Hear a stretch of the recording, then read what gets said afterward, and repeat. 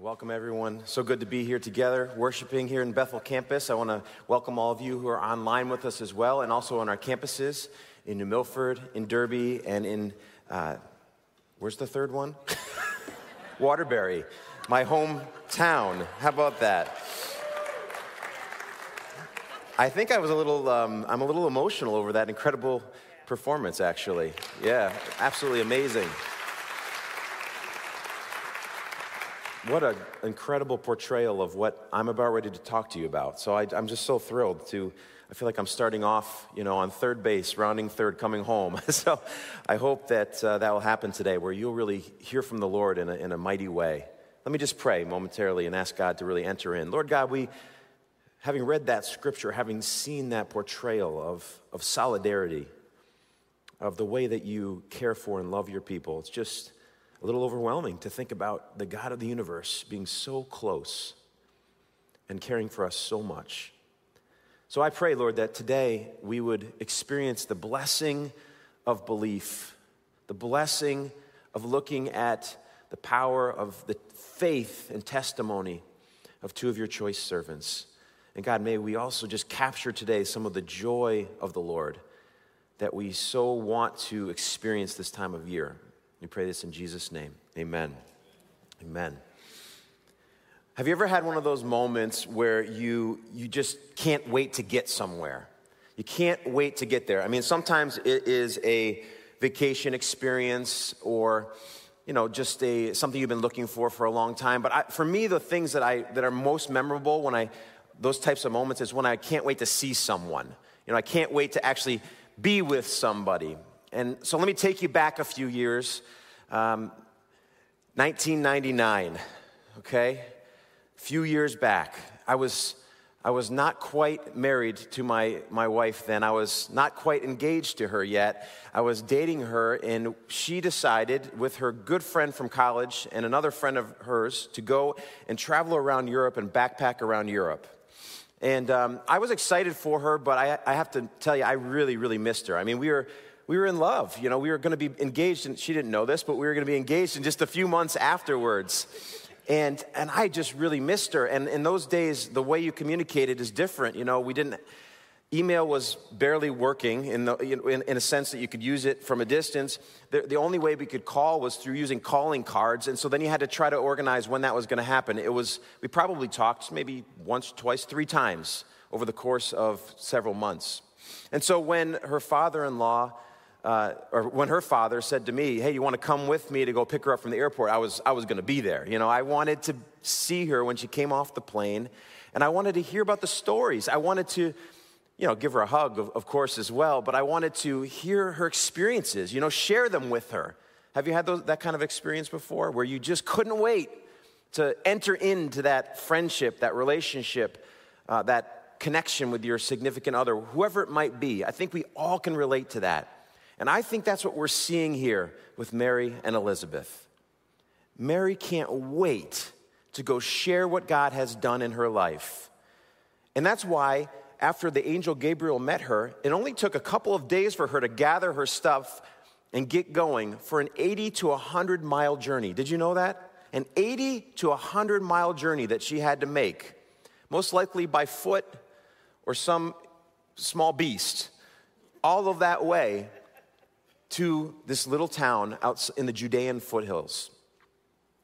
When you look at this next slide, you're going to see this map of the distance, and you can't tell the distance on the map, but you're going to see from Nazareth all the way down to this little town called Ein Karem, through Jericho and Jerusalem, was 80 to 100 miles.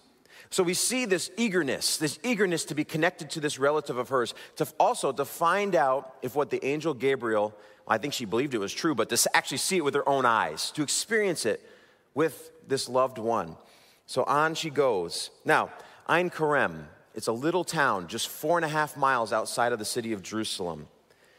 I can imagine Mary kind of coming over that last hill, because if you've ever been to Israel, you know this is a hilly part of the country. Coming over that last hill and seeing down, because this town is sort of in a little valley. There's a spring there, and it's kind of a beautiful place. I have a firsthand account of someone who's had that experience of walking up and seeing this little town of Ein Karem over the hills. he says, "Before me lay the hollow, surrounded by gentle hills, covered with a pine forest." You'll see what I'm talking about right here in these pictures. "And in the middle of the low ground sprawls the town, stretched out in front of the church, marking the birthplace of John the Baptist. Small, tidy stone houses are surrounded by gardens in which olive, almond, and orange trees, palms, and pines grow. Vineyards were planted, at least in former times, on artificially constructed terraces." And you can see them even here, the terraces right there on the side of the hill. "Paradise cannot have been a more delightful garden." Can you imagine? Picture that journey of Mary's. She's finally come to the end of it. She knows she's about ready to meet her loved one. She sees this beautiful place. She's finally arrived. Ein Karem means the spring of the vineyard. And it's a beautiful place to this day. Terraced hills, a town fed by a natural spring. It made it a place of agriculture in the midst of the Judean hills, which were very arid. So this spring allowed it to be such a beautiful place. Now, Ein Karem, how many of you have ever heard of that place? Only a few of you, I bet. Probably just a few of you, because it's not mentioned in Scripture. And so you may ask, why do I even care about this town if it's not even mentioned in Scripture? Because I think we can actually have assurance that this was the place where Elizabeth and Zechariah lived. This was the place where John the Baptist was born. This is the place where Mary set out to go to, from Nazareth all the way down to those Judean foothills. Why does it even matter? Well, I want to do a little bit of teaching on why this matters, why these places actually matter, and how we can have some assurance that they are the real places. There's three things that we always look for when we're looking at archaeological locations. First, Scripture. I think you'd be happy to know that's where we go first. Secondly, we go to tradition. We look at what has tradition told us, what has the history told us over time. And then we look at the archaeology. And archaeology, I love archaeology. You may not have a lot of interest in it, but as I share, I hope you'll gain a little interest today in what archaeology can tell us about places, especially in the biblical narrative. So let's look at these real quickly. The first, Scripture. It says in the hill country in Judea. So now we know, small area actually to look at, because it had to also be close to Jerusalem. Why? Because Zechariah was a priest. He needed to be able to walk up to the temple when it was his duty to do that. He didn't want to be a long way away, and we know that many priests, or several priests at least, would have lived in this town, and I'll tell you why in a moment. Also, we know this town existed in the first century. It was there, tradition tells us, because even in 638 AD, very early on, there is a written proof that there was a church commemorating Elizabeth in that town of Ein Karem. And then even earlier, 530, there's a historian named Theodosius who knew of this town where Elizabeth, the mother of John the Baptist, lived. So these are written accounts. Now, 500 AD is a very early written account, isn't it? You can see how you start to make the connections. Now, let's look at the archaeology. The archaeology, to me, is really exciting. We see the layers. Archaeology is a study of layers. We look at these things called tells, and a tell has many, many, many layers because civilizations were built on top of one another in the ancient world. So here in Ein Karem, they've been able to do some of the excavation of these tells. We know that the Franciscans have had a monastery there since 1621. And in 1941, Father Sylvester Soller led extensive digs under the Byzantine chapel where they believed that John the Baptist was born, in the summer house of Zechariah and of Elizabeth. Now, what does Byzantine mean? Let me just remind you. In 330 AD, Constantine and his mother-in-law, Helena, led all of Rome into some form of Christendom. And during that time, all of these little chapels started to pop up all over the Holy Land. Why?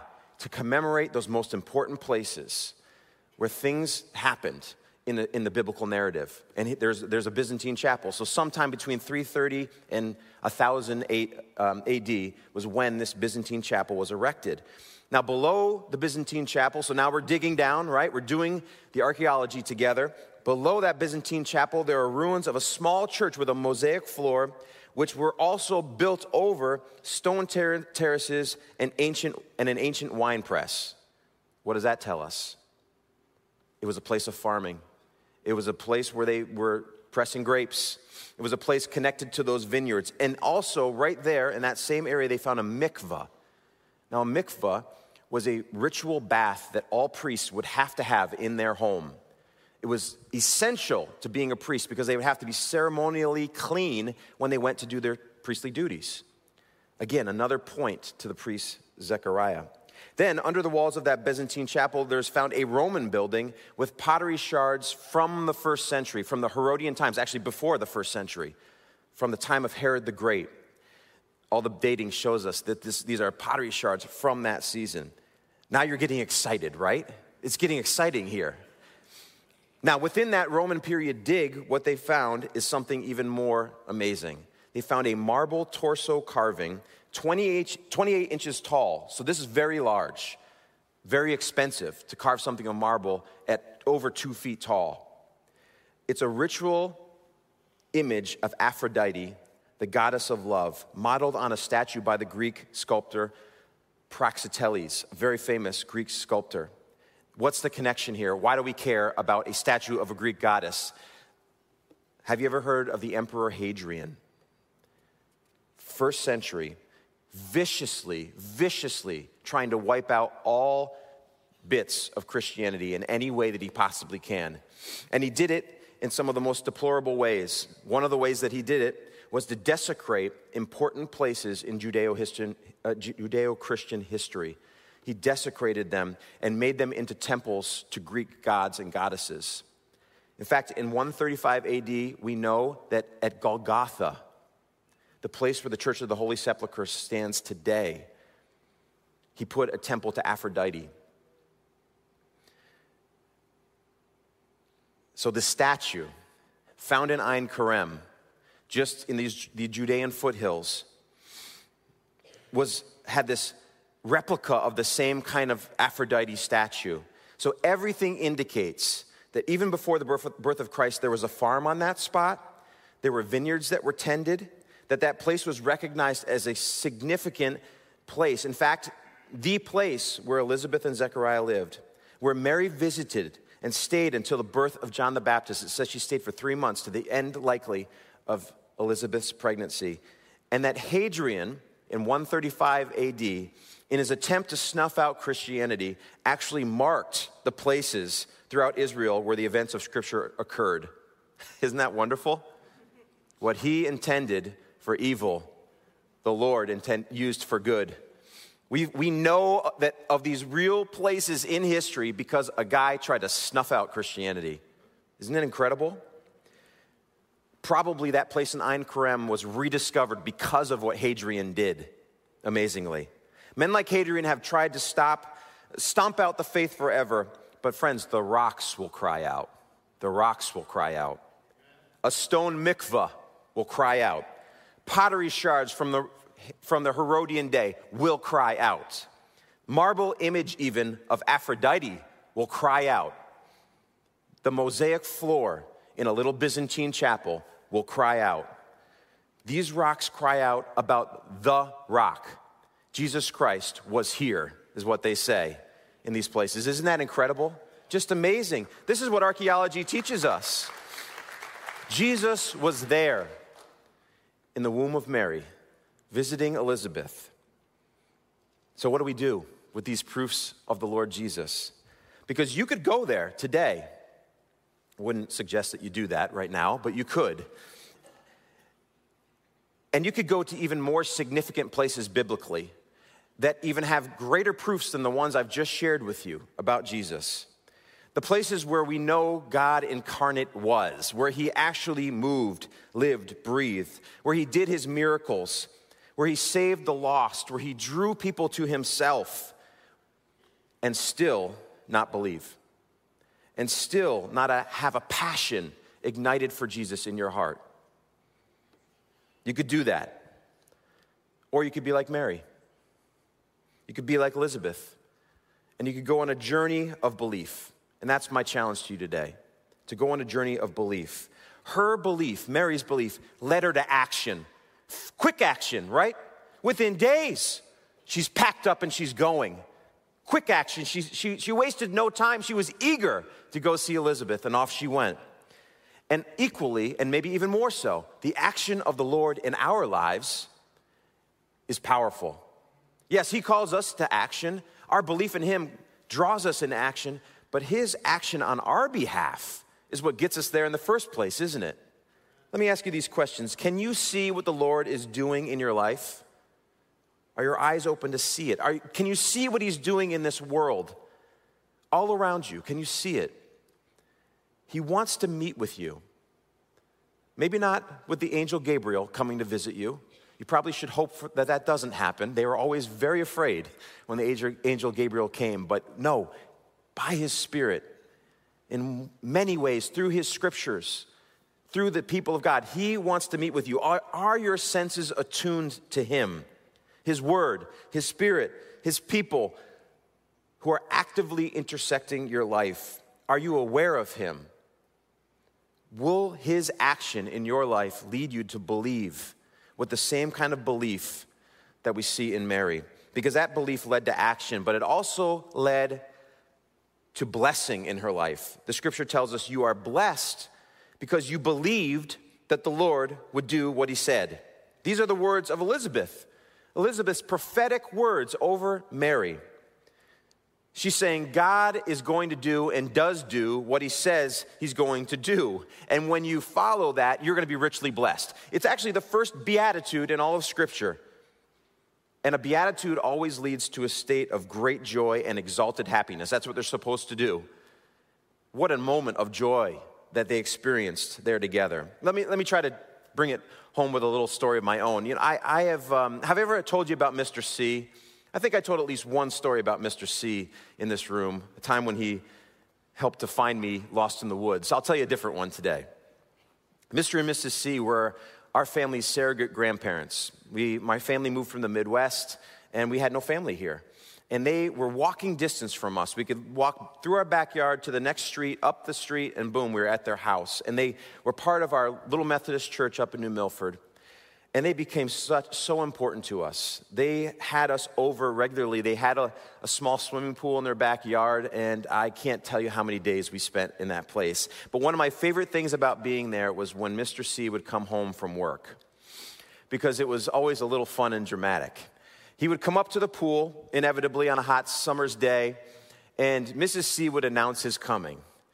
She would say to us, "Here comes the great white whale!" Now, what you don't know about Mr. C is his last name is Carlson, and he's a lovely, rotund Swedish man with very little pigment in his skin. But he would just put on a show for us. We'd be in the pool, he'd get up on the little springboard, he'd do a little swan dive in, he'd go under the water to the other side of the pool and spout water out of his mouth like the great white whale. And this wasn't just a Moby Dick kind of illusion. This was our great white whale, Mr. Carlson. It was so special. You think, what does that have to do with anything? Well, I think back to that because I was being honored by an adult in my life that I really loved. You know, have you had that experience where someone goes out of their way to make you feel so good? So loved. Those are the memories that you have in your mind of somebody from your past that have showed you that tremendous love. And those are the things I'll never forget about Mr. C. Because he honored us with that just fun that he gave to us. And it showed us how much he cared about us and loved us. Now think of Mary. She steps into, she's just been experienced this remarkable thing. And she has no one to relate to about it. Maybe Joseph, but probably differently because Joseph's not impregnated, Now she goes down to Elizabeth, who's also experienced a miraculous pregnancy, not a virgin situation, but she was too old to have kids. She shouldn't have been pregnant. And before the words are out of her mouth to share her story, what does Elizabeth do? Prophesy over her and show her how loved she is. Show her how embraced she is. Show her that she doesn't have to worry. You don't have to explain it. Don't worry, Mary. I already believe it before you've even said it. What a moment for Mary, I believe. What a moment of being honored by someone older than her, someone more experienced than her. In that culture, it should have been the other way around. But no, Elizabeth beats her to it, to honor her, to show her love, to assure her that she's believed, that what's happening is real and true. It's one of the really most powerful moments I can think of in this whole story of the birth of Jesus. What a greeting. What a greeting. And then what happens? The child within Elizabeth leaps within her. What does this refer to? Well, we can look at some Old Testament passages that tell us what's going on here. Psalm 114:4 says, "The mountains skipped like rams, the hills like lambs." So that's the image of like a lamb. If you've ever seen a video of a little lamb jumping in the air with excitement out in the fields, that's that's the idea here. Now, all of you women who have been pregnant are thinking, this doesn't sound too great, but what a moment. She knew something powerful was happening here. We can also see another passage here, Malachi 4:2, "But for you who fear my name, the Son of Righteousness will rise with healing in his wings, and you will go free, leaping with joy like calves led out to pasture." So what's the image here? This enthusiastic joy about the coming of the Lord. That's what those passages in the Old Testament are about, and that's what we see again here. The enthusiastic joy of John the Baptist having his first prophetic witness before he's ever even born. Just incredible what's going on here. And then later we see John, when he's alive and well and in his ministry, he says this about Jesus: "It's the bridegroom who marries the bride, and the bridegroom's friend is simply glad to stand with him and hear his vows. Therefore I am filled with joy at his success," as if he's jumping for joy at the success of Jesus in his ministry. And we see Mary's words similarly here. She says, "How my spirit rejoices in God my Savior, for he took notice of this lowly servant girl, and from now on all generations will call me blessed." Mary, as Adam said last week, was a nobody from a non-place. A nobody from a non-place. Nazareth was not even really on the map.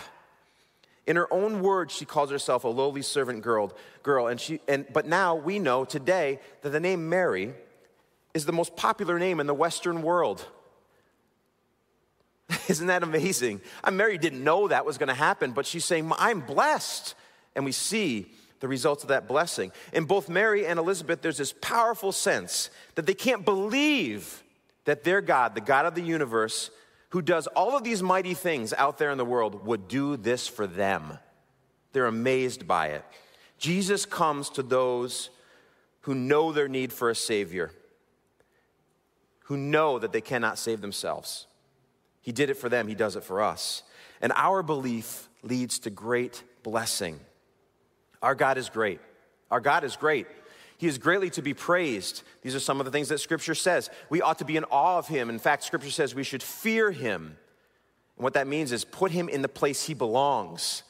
He is on the throne. We are not. We should have that. And yet, he shows us the most tremendous grace and mercy, doesn't he? Even though we know there's this incredible juxtaposition of he's on his holy place. He is holy. He is the God of the universe. And yet, he shows us grace and mercy. And he sends his Son for us. Jesus' words are, "You believe because you have seen me. Blessed are those," you and me, "blessed are us who believe without seeing me." What a promise from Jesus to you and I. They're Jesus' words to us. The promise of blessing to those who believe. We have this great example in Mary and Elizabeth.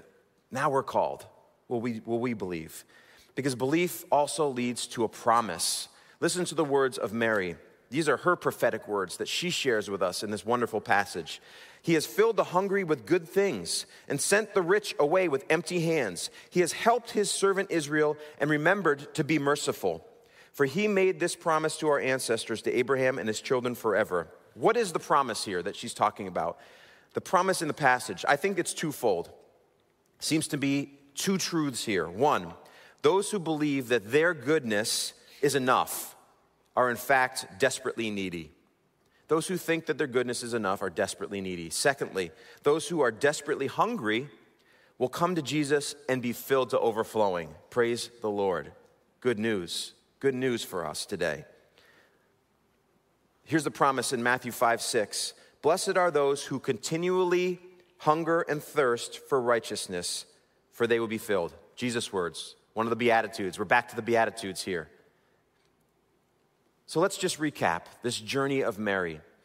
She starts out in Nazareth, and she makes a journey all the way down to Ein Kerem. She goes eagerly, desperately to meet with her relative, to experience something so wonderful as we've described.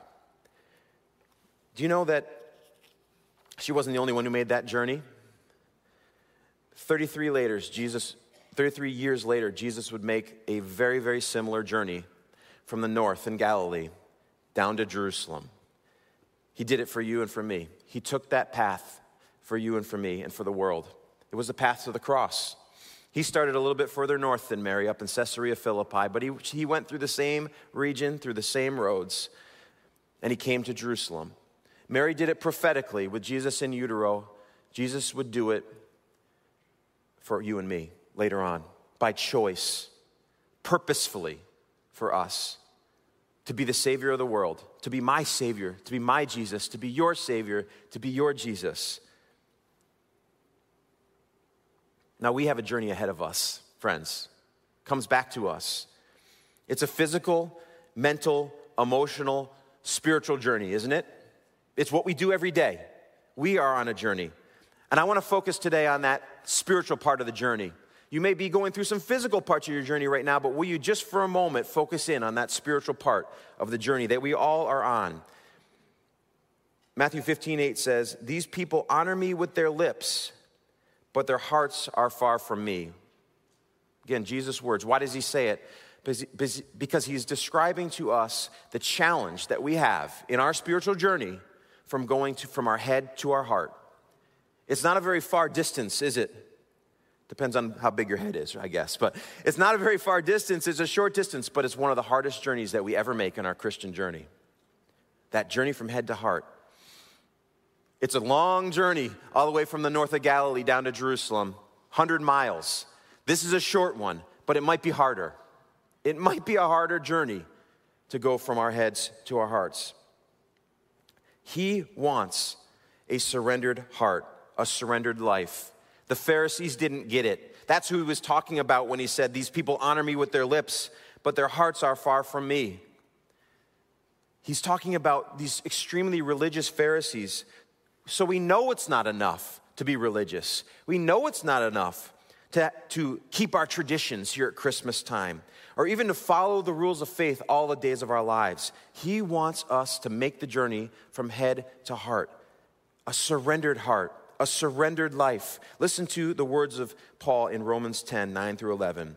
"If you openly declare that Jesus is Lord and believe in your heart that God raised him from the dead, you will be saved. For it is by believing in your heart that you are made right with God, and it is by openly declaring your faith that you are saved. As the scripture tells us, anyone who trusts in him will never be disgraced." Let me tie this back into the 3 points that I made today. Belief that leads to action. We saw it in Mary. We saw it in Elizabeth. What about out of this passage? It says, declare and believe. Do you need to declare to the Lord and believe? Believe is an action word in Scripture. It's putting into action what you have seen and experienced in Jesus. I want to encourage you today, if that's you, go for it. Believe and declare, and you can be saved even this day. I don't want you to leave here without missing out on that opportunity to come to him. And you can do it in the privacy and quiet of your seat, or you can come and let someone pray for you. I would encourage you to do that if you can. It's such a wonderful thing to be a part of. Belief that led to blessing. The scripture I just read says, you will be saved. You will be made right. What a blessing to know that.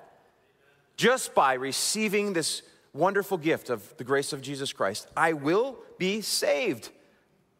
I will be made right. What does that mean? Right in the sight of God. The gap will be bridged so I can be in relationship truly with my God. That's the promise to you and me. That is the blessing. There's one final promise, the belief that leads to promise. Anyone who trusts in him will never be disgraced. Do you believe that today? You have to believe that. It's a faith thing to believe that that's the case. But I want to tell you it to be true. I want to invite the worship team to come back out. We're going to close in worship in just a moment. I want to just speak to the online community right now and encourage you today that if you know you need to believe so that it will lead to action, or you need to believe so that you can experience blessing, or that you need to believe so you can experience the promise, that you will connect with your online pastors and prayer leaders and let them know that you want to be a part of that journey, that you want to experience the belief that we've talked about today. You want to take that step and experience the blessing. And friends, I want to say the same to us here in the room and those of us who are on campuses. I want to encourage you to take a step of belief this season. May this not just be a lovely season of Christmas. May it be a season that you say, I'm going to go on the journey from head to heart. I'm going to take steps in my belief. I'm going to see the Lord come and move and rule and reign in my life in a new way, in a fresh way, maybe for the very first time even. That would be my prayer. I believe there's some in here who have been on a journey of contemplating who this Jesus is and who he is in my life. And I think there's a few in here who are ready to take that major journey from head to heart. I hope there is. That's been my prayer. And if that's you, I'd love to meet you today. Our prayer servants would love to meet you.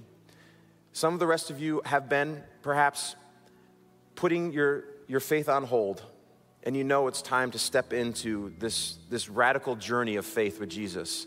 We want to journey with you. We want to see that happen for you. We want this season to be so much more than just Christmas trees and presents. We want this to be all about true relationship with Jesus and growth in him. Those are our prayers for you today. We're going to worship, and you're going to have time to really contemplate what it looks like for you to believe in this Jesus and see what he wants to do in your life.